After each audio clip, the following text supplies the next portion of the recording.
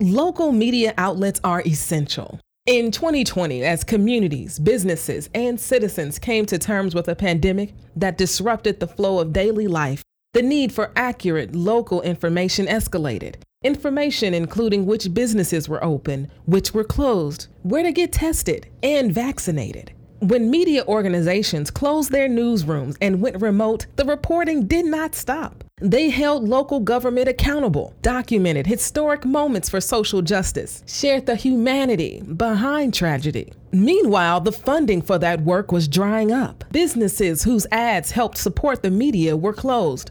Revenue disappeared. Donating today at SaveChicagoMedia.org can ensure your local newsroom continues reporting the stories that matter despite the current economy. Investing in local media is funding your community. Give today and help us do the work that matters. Donate now at SaveChicagoMedia.org.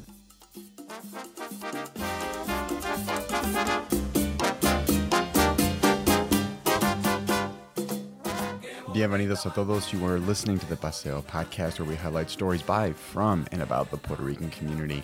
My name is Joshua Smaizer de Leon, and I want to thank you for downloading this episode. If you are listening to this on Apple Podcasts, Google Podcasts, or anywhere else podcasts are streamed, give this podcast a like and subscribe to it. It makes a world of difference. We started this podcast as a way to bring attention to the diverse and vibrant stories that make up the Puerto Rican communities here on Paseo Boricua in Chicago and around the world. From La Isla to the diaspora, we hope you enjoy what you hear. Hello, everyone, and welcome to the Paseo Podcast. Keep up with us at Paseo Podcast on Twitter, Facebook, and Instagram. We also post the interview portions of our episodes on our YouTube channel. Just type in Paseo Podcast and we'll pop right up. While you're there, like our videos and subscribe to our channel. Also, while we're talking about subscribing, if you're listening to us on Apple Podcasts, subscribe there, leave a review, a nice review, positive review, and give us a 5-star rating. We're currently rated 5 stars on Apple Podcasts. We have a few reviews on there, but would love to see more. I really think that would be a big help and a big way that you can get involved in helping the podcast grow. If you want to follow me, I'm at JS De Leon on Twitter. If you want to pitch a story, reach out to us on our website, paseomedia.org. On today's show, we welcome Dr. Lisa Calvente. She is a communications and Black Studies scholar. We're going to discuss her connection to the Notorious B.I.G., her work and her research, her connection to Puerto Rican culture after her father's passing, a lawsuit she's filed against DePaul University stemming from her 10-year process, and a whole lot more. But before we get into the interview, I wanted to share a couple of podcast-related updates. You heard a little commercial at the top of the show, and we'll play it again in Spanish at the end, but it's related to the podcast in a big way. In case you missed it, the Paseo Podcast shared a big announcement yesterday in partnership with the Chicago Independent Media Alliance, a project launched in 2019 by the Chicago Reader. This week, we launched our month-long campaign to raise support for Chicago area independent media. We're joining 42 other Chicago area media outlets representing a wide cross-section of community media in the city and nearby suburbs in this effort to save Chicago media. This includes media serving Black communities, Latinx communities, Asian American, immigrant, LGBTQIA+, and other Chicago communities. So why are we doing this? Well, in 2020, we started this podcast in 2019. So looking back to 2020, when media organizations closed their newsrooms and went remote, the reporting didn't stop. And at the Paseo Podcast, we continued to cover local features of Puerto Rican thought leaders, like our episode with Illinois State Senator Cristina Pasiones Zayas and Jason Donez, discussing the Illinois culturally responsive teaching and leading standards and how that would affect students in the classroom. We also covered policy in Congress and on La Isla that impacts Boricuas in the diaspora and in Puerto Rico. You may have heard that one episode we did a few back, I think it was episode 54, that was on the Puerto Rican Self-Determination Act and what impact that bill's passage or the competing bill in Congress currently, what that would mean for La Isla. and what that would mean for Puerto Ricans in the diaspora. Even our last episode when we talked about the murder of Keshla Rodriguez and budget cuts that are being proposed by the Fiscal Control Board for the University of Puerto Rico. And we also shared stories about Puerto Rican migration due to insufficient funding for basic social services in BIPOC communities. We, along with other outlets, strive to hold local government accountable, documented historical moments for social justice, and share the humanity behind tragedy. So if you're able to support the work we do here at the podcast or the work of Chicago independent media as a whole, I mean, it's great if you don't donate to us, but if you want to donate to other outlets or just Chicago independent media as a whole, that's all good. Just seeing any level of support is appreciated. So if you want to lend a hand to the podcast, if you want to give, visit savechicagomedia.org to donate and to ensure independent media like the Paseo podcast continues reporting the stories that matter despite the current economy. I've also included the link in the show notes for reference in case you want to learn more. All this to say, the website's super easy to use. It offers the option to donate any amount that you want directly to the podcast or for it to be split evenly amongst all the other outlets participating in the campaign. For us here at the podcast, we're a small but scrappy group of volunteers. So anything you can give us helps us do the work that matters. Again, every bit helps. So I also wanted to drop a reminder about our June 12th Paseo Podcast Discussion Group event in partnership with the Chicago Public Library. We first announced this last week, but as a recap, the Chicago Public Library is hosting a monthly Paseo Podcast Discussion Group on topics we cover right here on the show. As I said before, the first event will be on June 12th. It's going to be virtual and anyone can join in. I'll also be there too, of course. So if you want to dive deeper into the topics we discuss in the show and meet me through the screen at least, then check out the partners section of our website, paseomedia.org, and click on the Chicago Public Library logo in the partners section. Or you can go to the events tab on chipublib.org. That's chipublib.org. Once there, go to the events on June 12th or just type in Paseo Podcast and we'll pop right up. Click on the event and register to be a part of what I'm sure is going to be a really meaningful discussion on Boricua issues. Okay, that's all we have for this week. No news rundown today because I've been really busy. And I'm sure you listening, you've probably been really busy. You know how those weeks go. It's been a week. So much so that I haven't been able to really keep up with any news. But if you've been keeping up with news, reach out to us on social media and tell us what Puerto Rican news stories are capturing your attention these days. We'd love to hear about them. With that said, now let's jump into our interview with Dr. Lisa Calvente.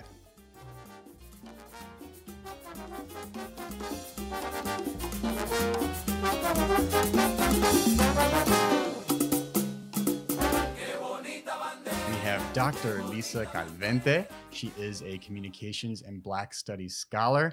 Dr. Calvente, welcome to the Paseo podcast. How are you today? I am fine. Thank you for having me. I'm happy to be here, at least virtually. There's a lot to talk about. You have a pretty awesome background, and we have a little bit of a DePaul connection. So we're not going to touch on all things DePaul, but we are going to touch on a lot of your background, what you study in. Just really happy that you're on the show today. But before we get into the nitty-gritty of things, Dr. Calvente, can you share with our audience what they should know about you?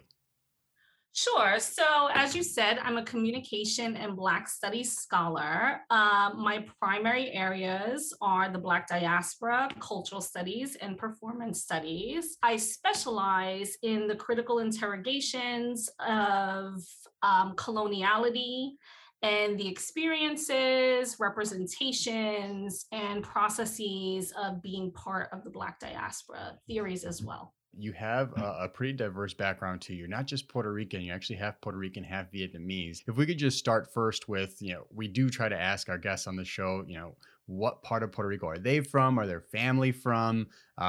Just curious to hear from you. Like where are your family from on La Isla? Both my grandparents are from San Juan. The Puerto Rican side of my family is basically from Spanish Harlem. We took the island of Manhattan as our home space. So we're New Yorkers. I have elders in my family in their late 80s that have never been to the island of Puerto Rico. My family in terms of my grandparents, my grandmother came to Manhattan around the Harlem Renaissance, around the time of the Harlem Renaissance, and her siblings also came there as well around the same time. Nice. That's awesome. Yeah, I mean, what a time to be in New York City during the Harlem Yeah, Renaissance. My gosh, yeah. the stories they can tell, I'm sure. I speaking of stories, I did hear you give an interview in another podcast, and you had mentioned your father passing away when you were very young. You're at the age of 5. Thinking about your father's connection to the island, thinking about your connection to your Puerto Rican roots. Like, did you ever struggle at all with finding a connection to Puerto Rico with your father passing when you were so young?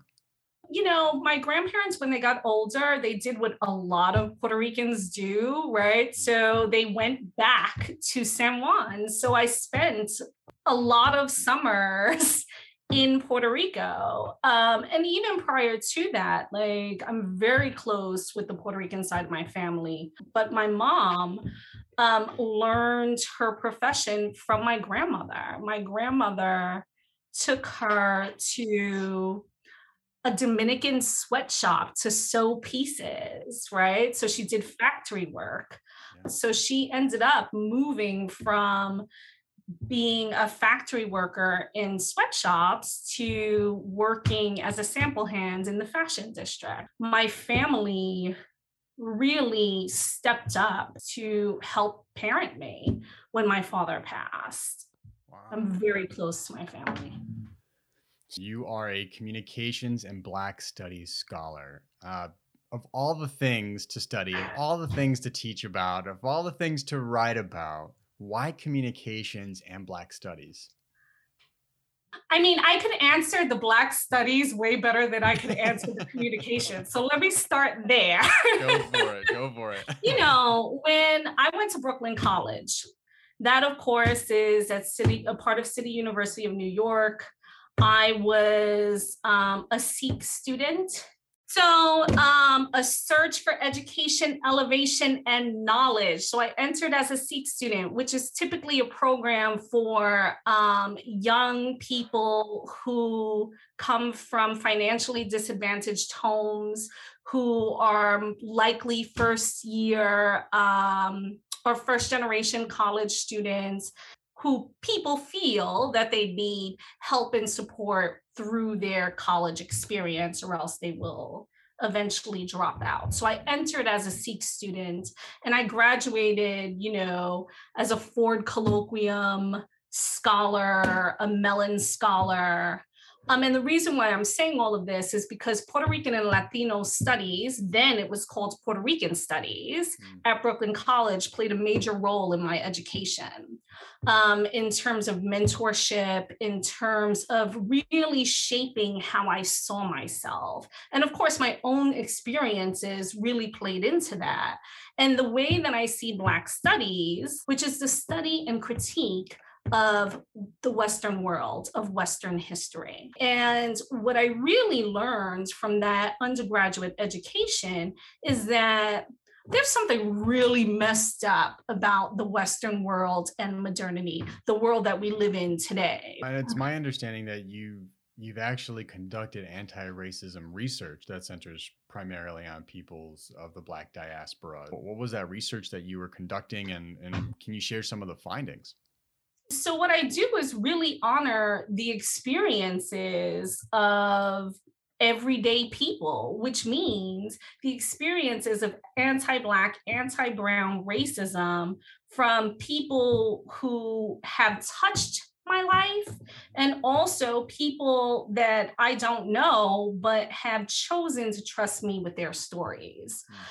So that's pretty much what I do generally, but specifically, wow, I mean, I've published on the Notorious B.I.G., right? And his work on,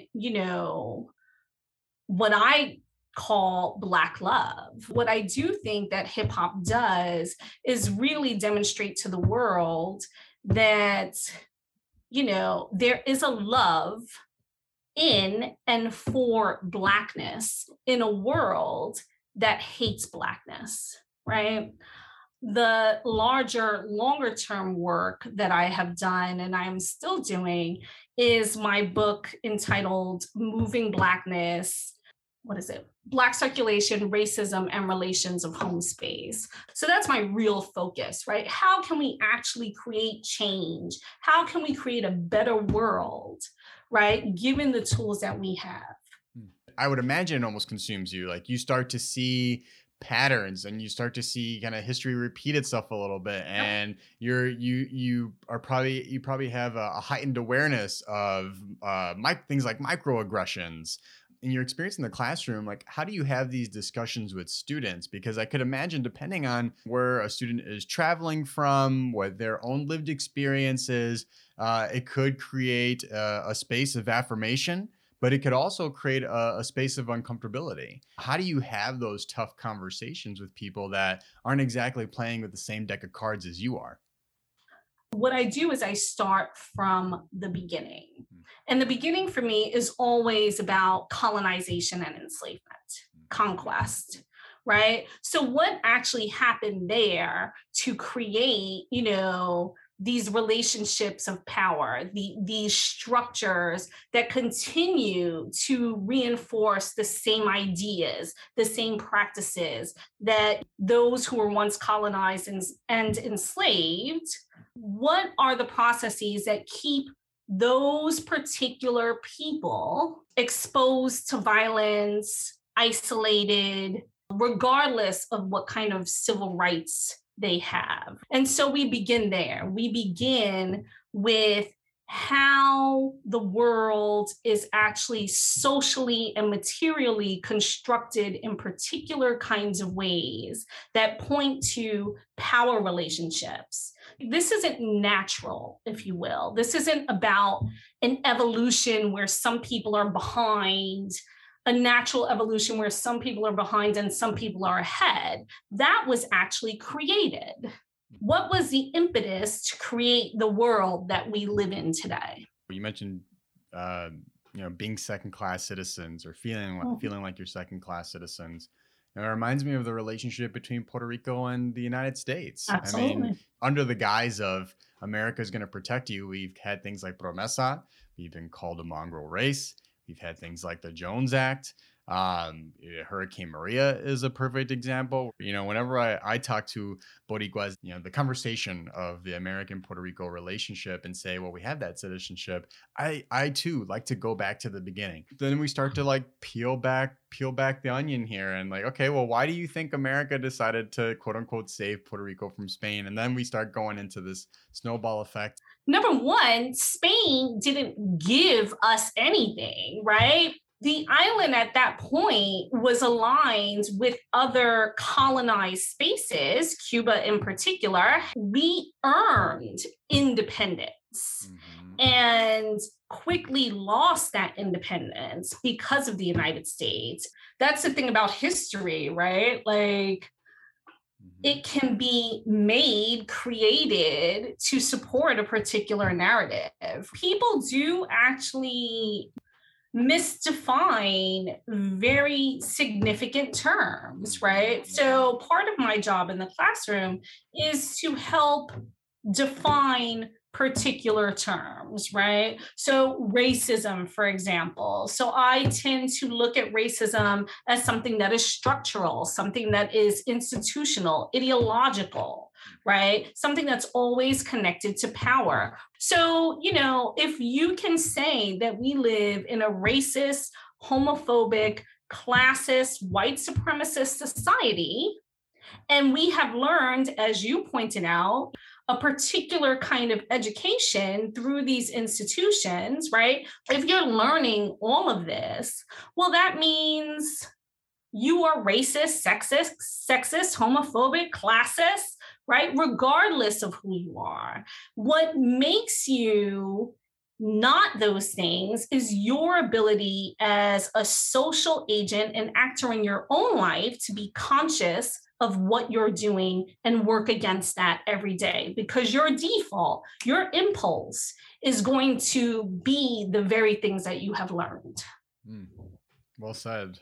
I think it's easy for people to get defensive whenever they're confronted with their prejudices or problematic behavior, language, what have you. It's okay to not know everything. It's okay, to kind of feel like you're in the dark on things. Everybody's had different experiences. That's why we're in these spaces like higher ed, to have these debates, to share those experiences and to learn from one another. Yes, absolutely. And this is why it's so important for us, as people of not just the Puerto Rican diaspora, but the Black diaspora, to acknowledge the fact that we are indeed, right, Black and Puerto Rican, regardless of what we look like, right? For me, it's very important that I understand myself as both Black and Puerto Rican. Well, with that identity in mind, what has your experience been like teaching in higher education? I do think, especially in the last few years, for those of us who looked at the academy as a place to not reinforce the status quo, but to work against particular knowledge, to produce alternative forms of knowledge, well, it's going to be a struggle, right? You're critiquing the very space that pays you, right? And in history, you don't get rewarded for that. Right? So if you critique white supremacy, if you critique predominantly white institutions for marginalization of all kinds, not just race-based, right? They're not going to then say, well, here's your reward, right? They're going to react. And so I have experienced those reactions. In relation to your experience in higher ed in a white-dominated space like DePaul University, and again, full transparency for people listening, I am a graduate of DePaul University. I worked at DePaul University, so did Dr. Calvente. Dr. Calvente, you are in current litigation against DePaul University, or with DePaul University, stemming from your tenure process and the outcome of that. Can you first start off by explaining, what's involved in the tenure process? And if you can speak to it, why do you believe you were denied that tenure? I am suing DePaul University and acting provost Salma Ghanem because of discrimination, retaliation, and breach of contract. So what that results in is the fact that I believe that I earned tenure and was denied tenure based on those three things. In terms of the tenure process, it depends on what university you are in. DePaul University at this point requires 3 external reviewers. But that was not the case, let's say 5 years ago, where they didn't have external reviewers through the tenure process. So the interesting thing is, for those of us who go through the tenure process in more recent times, we have more difficult times getting through the tenure process than our senior colleagues who did not have to jump through as many hoops. So you have these external reviewers that, review your dossier, but what they're really looking at is research, teaching, and service at DePaul University. So because DePaul University is a teaching university, as they claim, they put more weight on teaching. I'm assuming if it's a teaching university, we're talking about student evaluations then? We're talking about student evaluations, student reports. Okay. They also observe, so you have peer observations. So your colleagues, your senior colleagues will come in and observe your teaching. They, analyze your syllabi, all of that stuff. And in your tenure process, it's my understanding that you got some pretty good evaluations and reports, no? Okay. Absolutely. I had very high evaluations. So the students enjoyed what you were bringing to the classroom, what they were coming away with from the classroom. So this big piece on whether or not you're going to get tenure at a teaching university, this big piece that hinders on the feedback that you get from students, those that report, those that learn from you, you're good there. Isn't it essentially a lock if the students like you? Wouldn't a university want to keep a professor that the students really enjoy learning from? In theory, yes. This has been an issue, an ongoing issue for faculty of color, women faculty, but I think what you end up seeing in the last few years, especially as, around the time that I went to school and then decided to go to graduate school, and you had all these programs to get minorities into graduate school, what you end up seeing is that for those of us who've gone through this track, who have dedicated their lives to social justice and fighting against not just racism, but really anti-Black and anti-Brown racism, you have people who are not getting tenured, who are not being hired for tenure track positions. So this is a larger trend in higher education right now. Yes, who are terminated even prior to their formal reviews. All of us, what we have in common is our fight against anti-Black, anti-Brown racism, our fight for social justice, our line of knowledge production that exists outside of and against the status quo. So you had good marks on evaluations, good marks from the grad reports. Like what was the reason that DePaul University gave you to say, we appreciate you, putting forth is the right way to say application for tenure? Is that the right way to articulate? Yeah, tenure and promotion application. But, this is the reason why we're not going to accept it. You had, I believe it was 7 students that were highlighted out of a few hundred. I think it was a couple of hundred student evaluations. And then they took out 2 of them because 2 of them were hearsay. So you did have 5 students say that they were uncomfortable in my classes. Okay. I imagine that throughout teaching at DePaul University for other faculty members, they might have had 5 students that did not like their classes or their approach or were uncomfortable. I imagine that I'm not the only one who didn't receive a perfect 5 score, but my evaluations were pretty high. And like I said, if you have 5 students, or even you can include that the other 7 students out of hundreds of evaluations, I think that that's pretty good. Yeah. Anybody that gives out a survey or an evaluation would tell you it's near impossible to get a perfect score. The University Board of Tenure Promotion did support my tenure.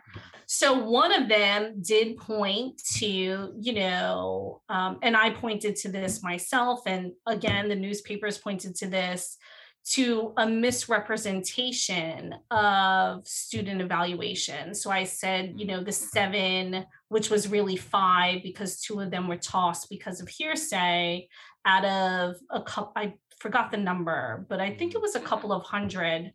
And the College of Communication had represented those numbers as 55% of my course evaluations. Whoa, talk about a discrepancy. Jeez. Okay, so you had support in your corner, but the buck stops as the jefe, with the jefe in charge at this point in your tenure process, and you get the no. Interesting. To me, it's just, okay, you don't like what she's saying, you don't like what she's about, so she's not the right quote unquote fit, even though your presence and your teaching is benefiting students, and it's shown in the bar that we use to evaluate teachers as a student body. That's your evaluations.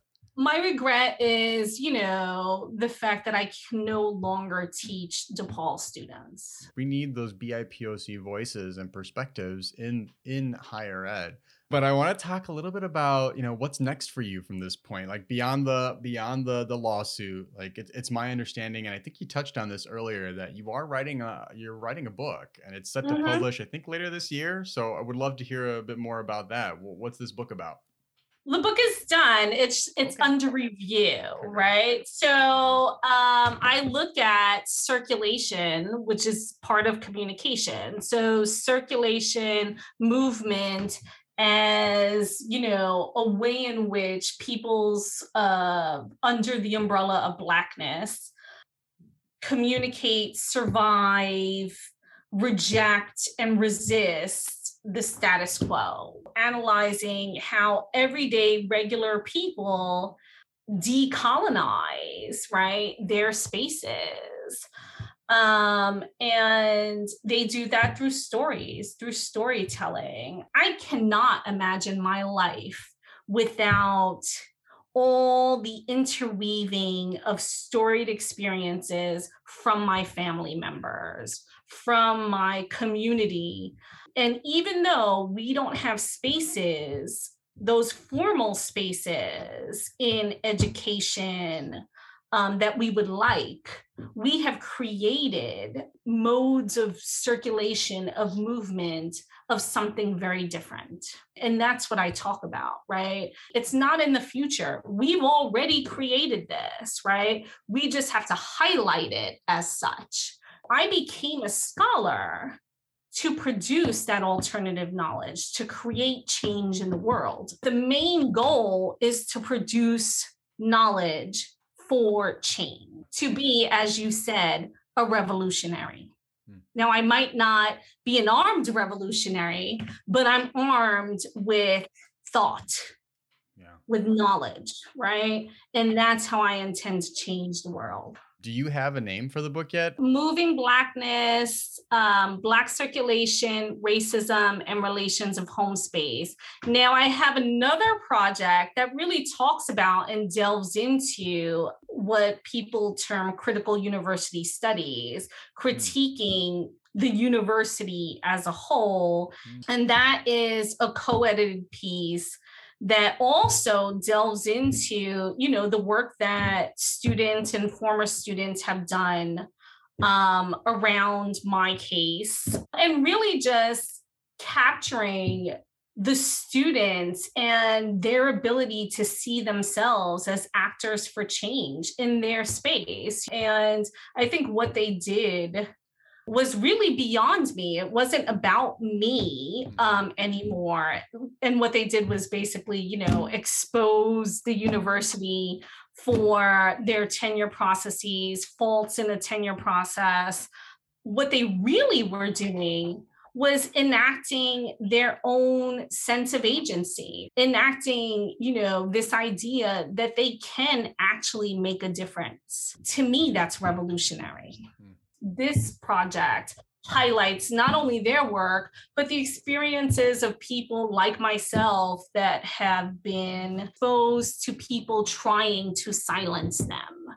I'm a fucking intellectual. The academy is just how I make my money. The work continues. Kudos to the students that wrote, especially in that DePaulia article. I mean, just that timeline. I encourage everybody, we'll put this in the show notes, but take a look at that DePaulia article, because if you want more context after listening to this, definitely go to our show notes, click the link, read that article. We're going to take a quick pause for the cause, pero no se muevan, porque when we come back, Dr. Calvente and I are going to wrap up our discussion with her sharing microaggressions she's experienced using chopsticks to make Puerto Rican food, how she's connected to the notorious B.I.G., and what she is most obsessed with today. Stay with us. Los medios de comunicación locales son esenciales. En 2020, cuando las comunidades, las empresas y los ciudadanos se enfrentaron a una pandemia que interrumpió el flujo de la vida cotidiana, aumentó la necesidad de información local precisa. Información que incluyera qué negocios estaban abiertos, cuáles cerrados, dónde hacerse las pruebas, dónde encontrar ayuda. Pero cuando los medios de comunicación cerraron sus redacciones y se alejaron, la información no se detuvo. Exigieron responsabilidades al gobierno local, documentaron momentos históricos para la justicia social, compartieron la humanidad detrás de la tragedia. Mientras tanto, la financiación de ese trabajo se estaba agotando. Las empresas cuyos anuncios ayudaban a sostener los medios de comunicación cerraron o se paralizaron. Los ingresos desaparecieron. Donar hoy en SaveChicagoMedia.org puede garantizar que su redacción local siga informando de las historias que importan a pesar de la economía actual. Invertir en los medios de comunicación locales es financiar tu comunidad. Dona hoy para ayudarnos a hacer el trabajo que importa. Dona ahora en SaveChicagoMedia.org. We want to take this moment to say thank you again for listening. When you download our podcast or subscribe to the podcast itself, that makes a world of difference. So gracias for taking your time to listen to us. We also want to take this time to thank the sponsor of today's episode. This episode would not be possible without the generous support of the Puerto Rican Cultural Center. The Puerto Rican Cultural Center, located at 2546 West Division Street right here in Chicago, is a community-based grassroots educational, health, and cultural services organization founded on the principles of self-determination, self-actualization, and self-sufficiency that is all activist-oriented. For more information on the work they do, give them a visit at their website at prcc-chgo.org. Again, that's prcc-chgo.org. Now, if you or anyone else you know would like to be a sponsor of the Paseo Podcast, please email us at paseopod@gmail.com. That's paseopod@gmail.com. Tell them Joshua from Humble Park sent you.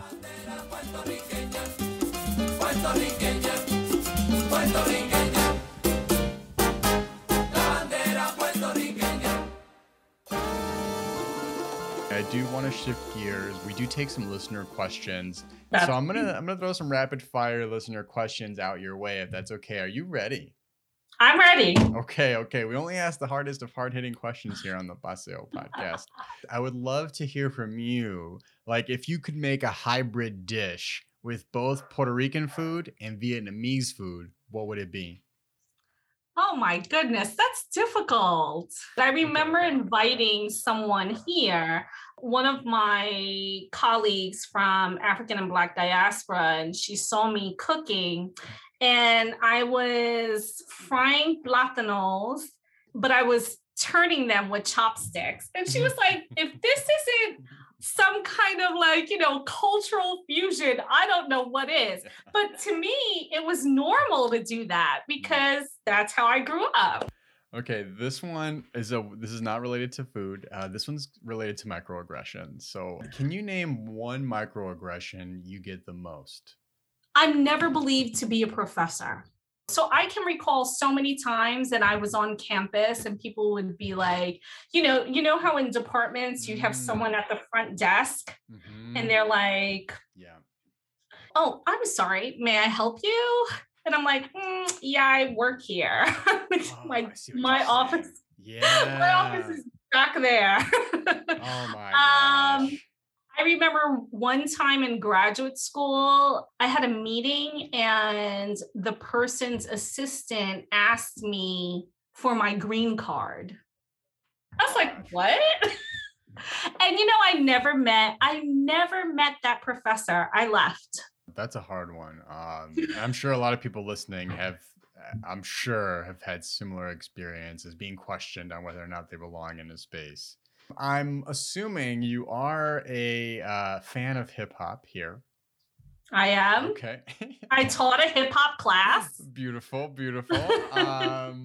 If you had to choose between Notorious B.I.G. or Tupac as the better rapper, who would you choose? Notorious B.I.G. hands down. You're biased. You're biased. Look, I'm biased. So I was born I spent like the first year of my life in Harlem, but I grew up in Brooklyn.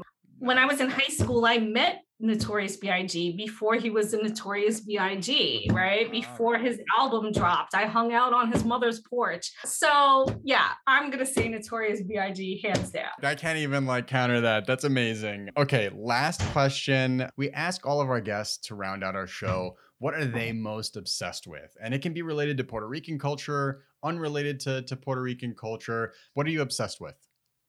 Overall, I'm always obsessed with multiple understandings of revolution. So revolution and social change. So that's like a steady 90s films. So 90s like urban films. So, King of New York, Deep Cover, Mo Better Blues, Do the Right Thing. And I'm like, these films were visionary. So just watching these films, and especially something like Deep Cover and King of New York, which, on the surface is about like violence, right? Violence in the urban space, drugs, etc. But really, it's a critique of neoliberalism. Well, Dr. Calvente, thanks for your time. Thanks so much for having me. I look forward to our next meeting. Likewise, igualmente.